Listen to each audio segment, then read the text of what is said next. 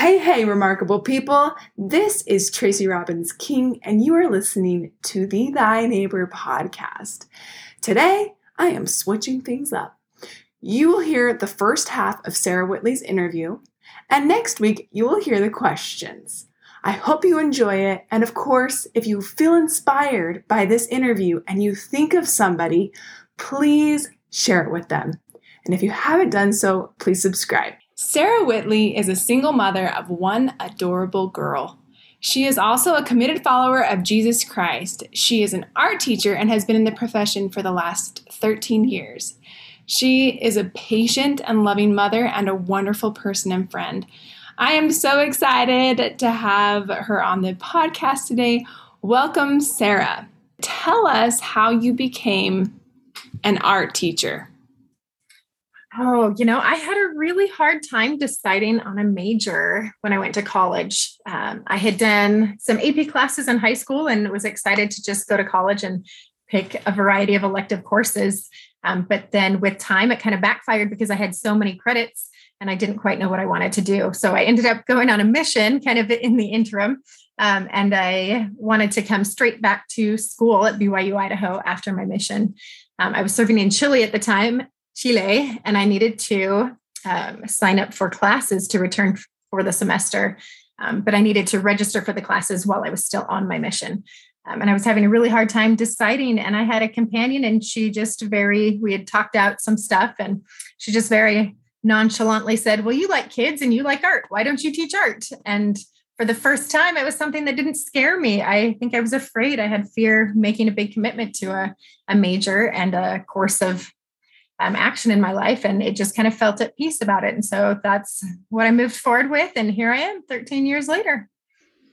Teaching the art, man, making people's lives so much better. I feel like every kid's favorite class is art class. Some, not when they have to. Not all of them. Some of the kids are like, I don't want to do this. Yes, exactly. I'd rather be in PE. So, it's a give and take. It is a give and take. We are going to talk about your marriage. And so we're going to start off and dive into what happened there. And I'm going to let you just take it from here. Okay, awesome. So I am currently a single mom. I am divorced and my ex-husband has passed away at this point, just recently within the past few months. I'm LDS, was single in the church, went to lots of singles wards for lots of years. And then in my early 30s, I met this man and I was super excited. He was a new convert to the church and he was just on fire with the gospel. I met him one time prior to his baptism. And then after he had gotten baptized, we started dating. It was kind of miraculous how things fell into place for him to find the gospel and find the church. And he was just very excited to start out this new path in life. I think I was drawn immediately to his enthusiasm about life, his enthusiasm about the gospel, about this new course. He had a pretty rough background in childhood. He had struggled with some addiction, and I knew parts of that. I guess I didn't really understand what that fully entailed, but I just remember feeling excited about the direction that our lives could go together. And so we dated for a little while, ended up deciding to get married. And I remember in the course of this, I had prayed to Heavenly Father, and I just remember asking him, I feel at peace dating him. We've talked about marriage. I feel at peace about it. Should I marry him? Like, this is kind of high risk, and I'm not a risk taker at all. I like to play it safe. It's kind of my personality. It's just how I am. And so this seemed like a huge risk. I knew parts of his life, but I learned a lot more after the fact. So at the time when I prayed and I just said, Heavenly Father, should I marry him or not? And the answer was not a yes or a no. It didn't come back in that way. It came back as a question. And it was a very distinct voice. And it just said, do you believe in the atonement? And I thought, oh, of course I do. I've gone to church. I read my scriptures. I served a mission. I believe in the atonement. And I thought that meant at the time that meant his past life. He has baptized, he's forgiven of everything, and we've got this great future. And yes, I believe in the atonement, and I can trust that things will work out according to my plan. And so that's kind of how it started. We got married a few months after that. I guess it was probably pretty quick in the whole scheme of things, but I felt really at peace even on our wedding day. I just felt very comfortable I felt at ease. I didn't have cold feet whatsoever. And I just was, here we go, jumping in head first. We got married. I had known that he had one child prior to this from a previous relationship, and that child also had brothers from the same mom. I later found out more than one were his children. So he ended up having 2 kids, and the youngest wasn't even 3 at the time. So the youngest was pretty young. And after we got married and he started this new course of life with the gospel, he was really excited to get things in order. And that meant he had a lot of things from his past he needed to clean up. Some of it meant legal issues. Some of it meant paying fines. Some of it meant working to get his parental rights back to his kids. And so he was really gung-ho about straightening out his life and getting access to his kids again. And I was really supportive of that. He was working really hard, and I saw the effort that he was making. I trusted that he trusted God and that it was going to be okay. So a lot of my trust was in him, in his relationship with God at the time. So he was working really hard. At the time, he went back to Wisconsin, which is where he was living previously. And we lived apart for about 6 months while he got some stuff straightened out back there, including stuff for his children. So he ended up getting custody of the kids. Things with their mom kind of turned into a debacle while he was out there. And suddenly, with the social worker and the situation, he was the first pick for these kids. And so in a very short amount of time, he got custody of the kids, and they were to move out here to Utah with us. And so he brought with him 3 boys after we'd been married for 6 months, lived apart for 6 months. And then by the year mark, he brought back 3 kids, ages 3. The youngest had turned 3 by then. I want to say 8 and 10. And so they were these 3 boys who had quite a bit already that they'd gone through in their short little lives. A lot of instability and a lot of parents being in and out of their lives, including my ex-husband. So here he was making this full force to kind of repair things, make things right.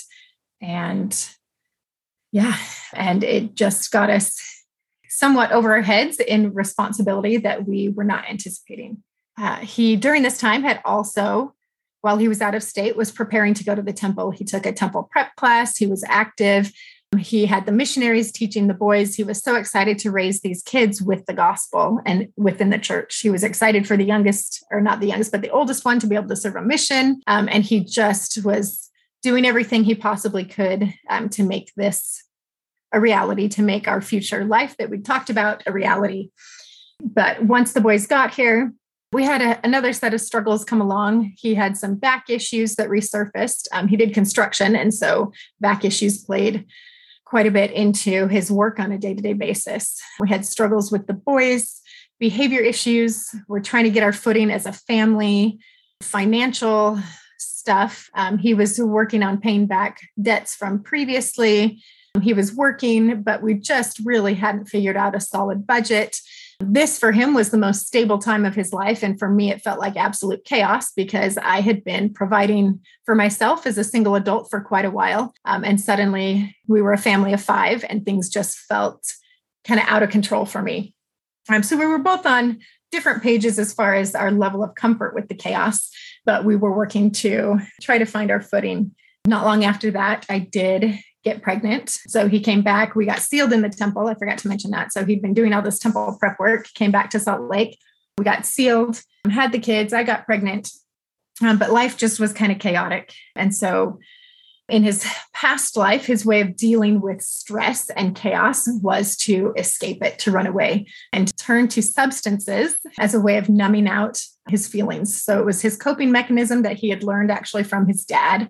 His dad at a very young age had decided it would be fun to party with his son and had kind of initiated this process of addiction. So from a young age, he had used. And then suddenly he found himself going back to those habits while we were this family of 5. And as a parent, he was struggling. He was doing the best he could. He felt all these new expectations within the church. He felt new expectations as a parent. He'd been kind of in and out of the kids' life and not consistent. And suddenly he was solely responsible for them in a different way. And so he fell back into these old habits of using in order to escape that reality and to numb out the feelings of pain, of inadequacy, of shame that he felt for letting us down at that point. He had used and relapsed. I found out about it. I confronted him on it. And I remember him admitting at one point, he just said, "I'm sorry, I know you didn't sign up for this." And I just wanted so badly for things to go back to the way they were, to believe that we could get back to this course and this path that we had started on together with this end goal and vision, this vision that we had for our future. But things just quickly went downhill. So the money that he previously was using to help support our little family started going solely to drugs.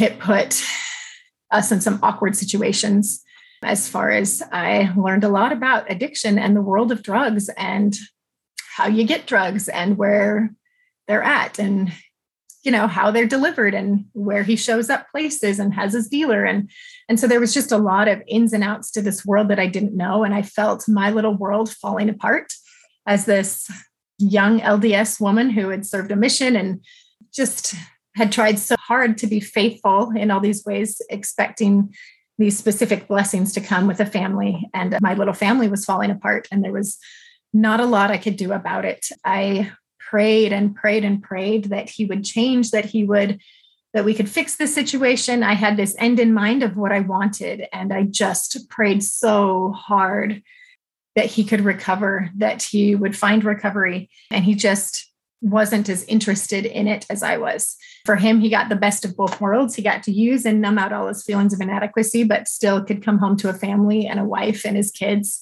But pretty soon these two worlds just collided, and it became worse and worse and worse.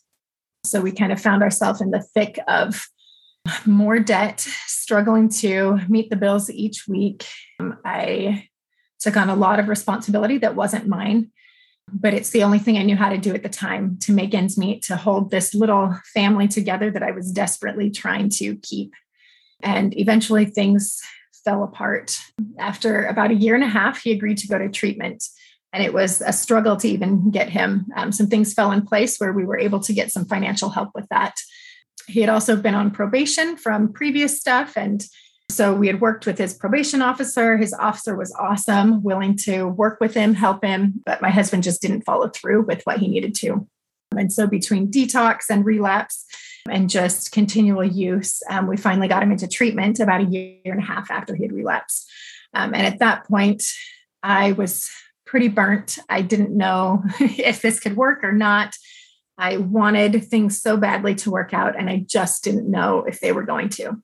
I felt pretty hopeless in the situation. I had cried and cried and cried, felt like a single mom raising a teenage son as my husband instead of a husband or a helpmeet.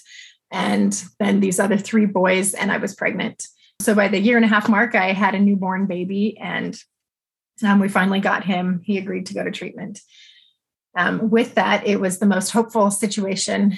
There was a lot going on. He wasn't convinced he wanted to go, had a couple times where he ran away the first couple days, which was also crazy. So just the ups and downs within even finding treatment and then getting him to stay in treatment.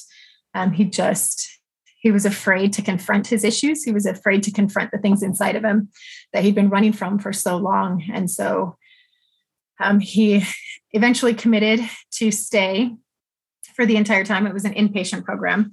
And while he was in inpatient, the clinical therapist who works with the men at this residential treatment center, she ran a group for family members. So whether it be parents or spouses, if the men were in this residential treatment center, family members could come. It was a pretty small and intimate group. And I was very excited to go. I was excited to figure out what to do to help my husband, to fix him, to make the situation better. And I was a little disappointed, I guess, the first night when I showed up and wanted to share and be validated in my feelings of anger and frustration and wanting to fix him. And she immediately pointed out that we are not here, not necessarily to me, but just in general for the rules of the norms, that we were not to talk about our loved ones, that we were there to focus on our own issues and our own struggles. that if we were married to someone or were the parent of someone who was an addict, then we were at the same level of emotional suppression as they were. We just numbed out our feelings in other ways. And it was kind of a hard pill to swallow. It wasn't what I wanted to hear. I was there to be validated in my anger and frustration. And instead, she wanted me to confront my own issues. She would often say that the men were our salt throwers, that they would rub salt into those wounds, but those wounds were already there before they came along. And so, yeah, it was a definite paradigm shift. I remember leaving that night. My husband called me after group. So I talked to him on the way home. And while he was still in treatment, they could call every once in a while or weekly. And so he saved his calls so that he could call after I left group and we could talk about it. And I just remember being upset and feeling like I was this horrible person because my approach to helping him was not actually helpful. And I didn't understand all the ins and outs of it, but I wasn't willing to confront my own issues. So basically, I was just like my husband, right? He was numbing out his, but then I was numbing out mine in different ways. My way of numbing out was trying to fix him and to focus on him rather than myself, which I'm realizing and learning is actually a pretty common thing amongst people in general, is we avoid what's inside of us so that we focus on things outside of us instead. So with this, we talked and I just remember being so upset and he was reassuring and he's like, yeah, he just kind of agreed. And I didn't want to go back, but I was so drawn to go back to this group. It was the only thing that I felt like I had. We'd exhausted all our resources, but I needed to go back and I just felt this pulling to go back. And so in the process, I was open to learning. I think I'd been so desperate and so hopeless in the situation and realizing that what I had done was obviously not working. And so God had a different plan. And I was open and responsive to what I was being taught. So she talked about the 12 steps. They have the men work the 12 steps, and it's the 12 steps from Alcoholics Anonymous. So there's a sister program called Al-Anon, which is also for family members, where the family members work the same 12 steps as those struggling with addiction. And so she talked about these as being the practical daily application of the atonement of Jesus Christ, that they were the steps for applying the atonement and broken down into simple ways for us to do that. She talked about codependency and our own personal wounds and just our struggles, that light attracts light. And so if we're attracted to someone with addiction, then we are at the same level. So there were lots of hard pills to swallow, but they ended up being this game changer for me. I suddenly shifted my focus from my husband, not suddenly, it was a process, and his problems to my own problems. And for as crazy as it sounds, it was probably the most empowering shift within me. Suddenly, I had control over something, and that was myself. I had control over how I responded to things. I had control over my own wounds and the effort that I was putting in and energy that I was putting into healing those wounds. She had us write and journal. She talked about how we get so caught up in our head, and most of the time we are acting out of our thoughts and our head and our logic.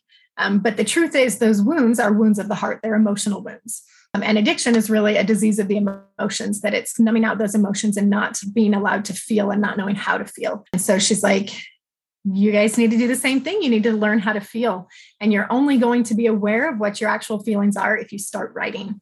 She describes it as the connection from your heart, that whatever's in your heart comes down your arm and into the pen and onto the paper.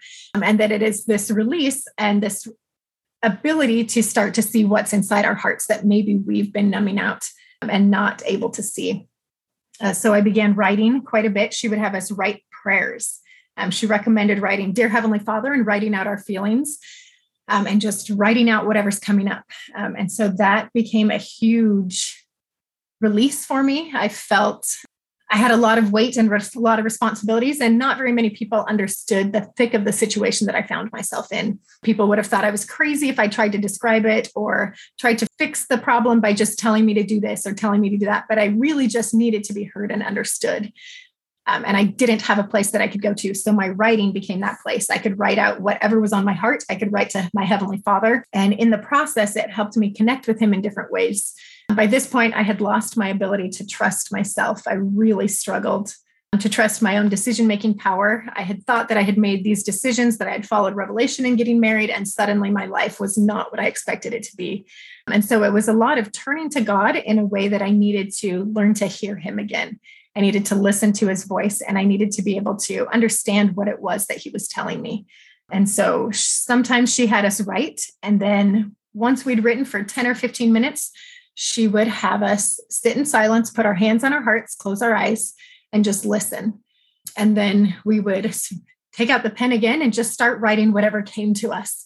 And I've realized this is one of the ways that Heavenly Father speaks back to me, that when I'm willing to quietly listen, he will dictate and I can write those words out. And it's been this amazing way that I've been able to receive revelation, and it feels tangible to me. I can look at it. It's not just a thought. It's not just a passing feeling. But as I write these words down, I can refer back to them. And it was kind of this amazing process of learning to listen to God again and to learn that I could receive revelation, to learn to trust myself in that process. So it turned into quite the growing experience as I learned to turn to God again. She had us focus a lot on our own codependency. We read this book called Codependent No More. So it just talked about codependency. And the first time I read the book, I started reading it and I hated the book. I didn't want to identify myself as a codependent. And I remember getting so frustrated, I hid it and I didn't want to read it. So with time, it took several months and I pulled the book back out and decided to reread it. And when I did, it was this full recognition that, yes, I was a codependent and I didn't want to admit it to myself before, but I fully was a codependent. And what that meant was I had my own wounds and my own level of shame that I carried, that I didn't feel like I was worthy, that I didn't feel like I was lovable. And then that manifested in the ways that I interacted and related to other people around me. So it's kind of a relational addiction, I guess we can put it that way. But it did mean that rather than confronting what was in my own heart, I was seeking outside sources. So I thought I would just be happy if ... If the kids cleaned the house, if the kids behaved better, I would just be happy if my husband wasn't an addict, or I would just be happy if he would come to church with me, or I would just be happy. But I recognized that my happiness depended so much on outside sources, which I had no control over. And so she really helped us in the group identify our own codependent tactics. So these manifest in a variety of ways. They manifest in people pleasing, in perfectionism. They manifest in addiction or numbing out those feelings of low self-worth. But that we each have different ways that our codependency manifests. And so it became quite eye-opening as I recognized my own codependent tendencies and that, yes, I did have wounds that I needed healing. And so she taught us that we needed to start taking care of ourselves. That it wasn't selfish to do that, that it really meant that we needed to love and take care of ourselves in the way that God would. He loves us, right? We are his divine children. And yet so often we don't fully understand what that means. And so this process changed me. It changed the way that I responded to my husband. It also meant that in some ways I began to outgrow him, that he wasn't seeking healing and I was. And suddenly we were on different pages entirely. And it became a real struggle. It was a point of contention, which there was lots of contention. So that was nothing new. But it definitely took some different turns in my life and led me to really seek out that healing and to seek out a much deeper relationship with Jesus Christ. My husband, he ended up with some legal issues and obviously drug issues. There's some things that come into play, and he was breaking probation and some other stuff. And so he ended up being incarcerated, and that became the biggest blessing. It kind of removed him from the middle of the mix and allowed me to focus a little bit more on my healing. He was incarcerated, and a lot of the struggles that he had before were back in Wisconsin, and he had taken care of stuff until he relapsed. And then those same issues and same problems that he hadn't fully dealt with resurfaced. And so he was transferred out of state to Wisconsin, and I still had the boys for a while. By this point, one of the boys had gone back to live with their mom in the process, but I still had two of them, and our daughter. And so it became this huge blessing as he was removed from the situation and my healing could take a little bit more effect within our family. Ultimately, with the separation, I decided that I needed to file for separation. It didn't quite pan out the way I needed to. And then by the time I switched lawyers partway through, and by the time it came to terms, I decided I needed to get a divorce. I know he was trying, but I couldn't see the changes that I needed to change for this relationship to work for me. So I began to start to put my own needs first in a way that I could see the red flags and I could start setting boundaries, and those boundaries were not well responded to. He didn't like me setting boundaries previously. He had a certain level of control. And when I was standing up for myself and putting myself first, it kind of thwarted some of the things that he had become comfortable with.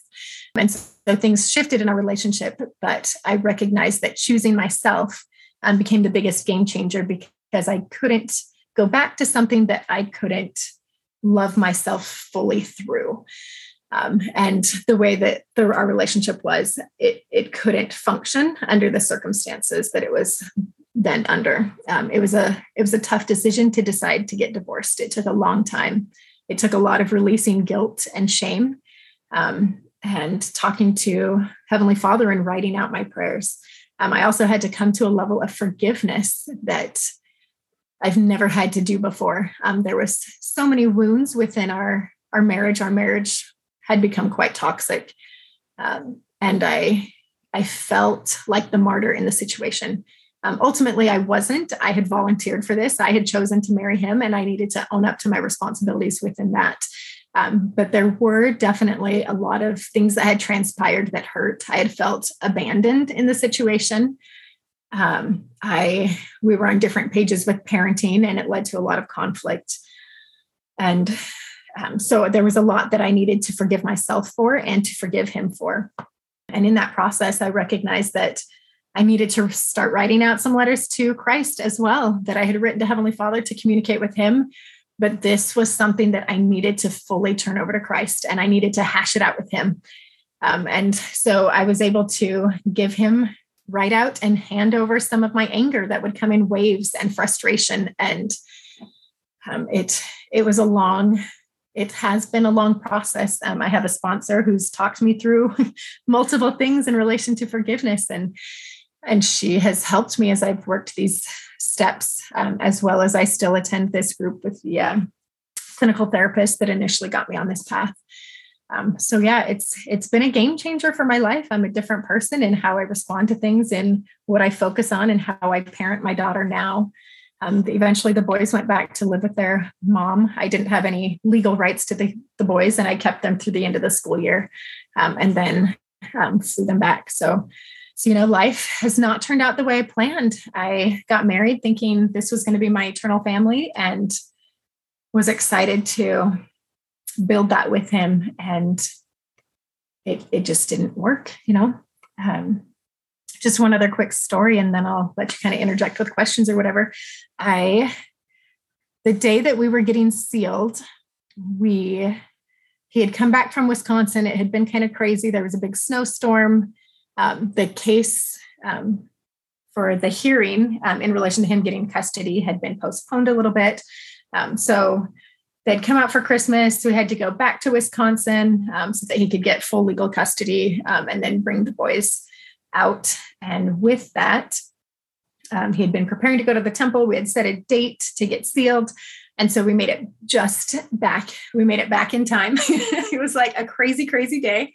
We made it back early enough that we could make it to the temple that afternoon for him to get his endowments. And then for me the next day to get sealed to him, or for us to get sealed. And so we did it. We made it. And while we were at the temple on that Saturday for the sealing, I just was in the bride's room and I had my dress on, and I heard that voice again, the same voice that asked if I believed in the atonement. And this time, it just very distinctly said, "This is not going to last." And I questioned it. I thought, what on earth? This is crazy. Like, I'm here in the temple to be sealed to this man. He's done all this work. I believe in the atonement. We're going to raise this little family. But I am so grateful for those words that came at that time. Because when it came down to it, and I finally was in a place where I was willing to let go of the expectations I had for my life and to recognize that maybe this wouldn't work and it's maybe the best thing for me to get a divorce at this point. It was so reassuring that God had seen all that he knew that in advance. And he just gave me this little snippet for me to have that planted in the back of my mind. Going into it, I didn't have any doubts and I was fully committed. But when it came down to it, our relationship couldn't function under the circumstances we found ourselves in. It wasn't healthy and it wasn't the best for anybody involved at that point. And so I was so grateful for that revelation that had come at that time, that it wasn't going to last. And I was okay at that point to let go when I needed to. So Heavenly Father's amazing. He sees the end from the beginning. We have a Heavenly Mother, and I've reconnected with her through this process of finding my own divine worth as a female, my divine femininity, as well as with Jesus Christ, and that they are our biggest fans. They are there to cheer us on. And we are this little intimate family, just, the four of us individually with our own way, individually, we all have that. We can have these little family meetings with them and just throw out whatever we need to get off our chest. And they're not afraid of our emotions. They're not afraid of us having fears or questioning things or not knowing what to do. They're just right there along with us in the process. They don't abandon us. They don't jump ship. They're just there waiting for us to come to them whenever we need to. And I'm just so grateful for that.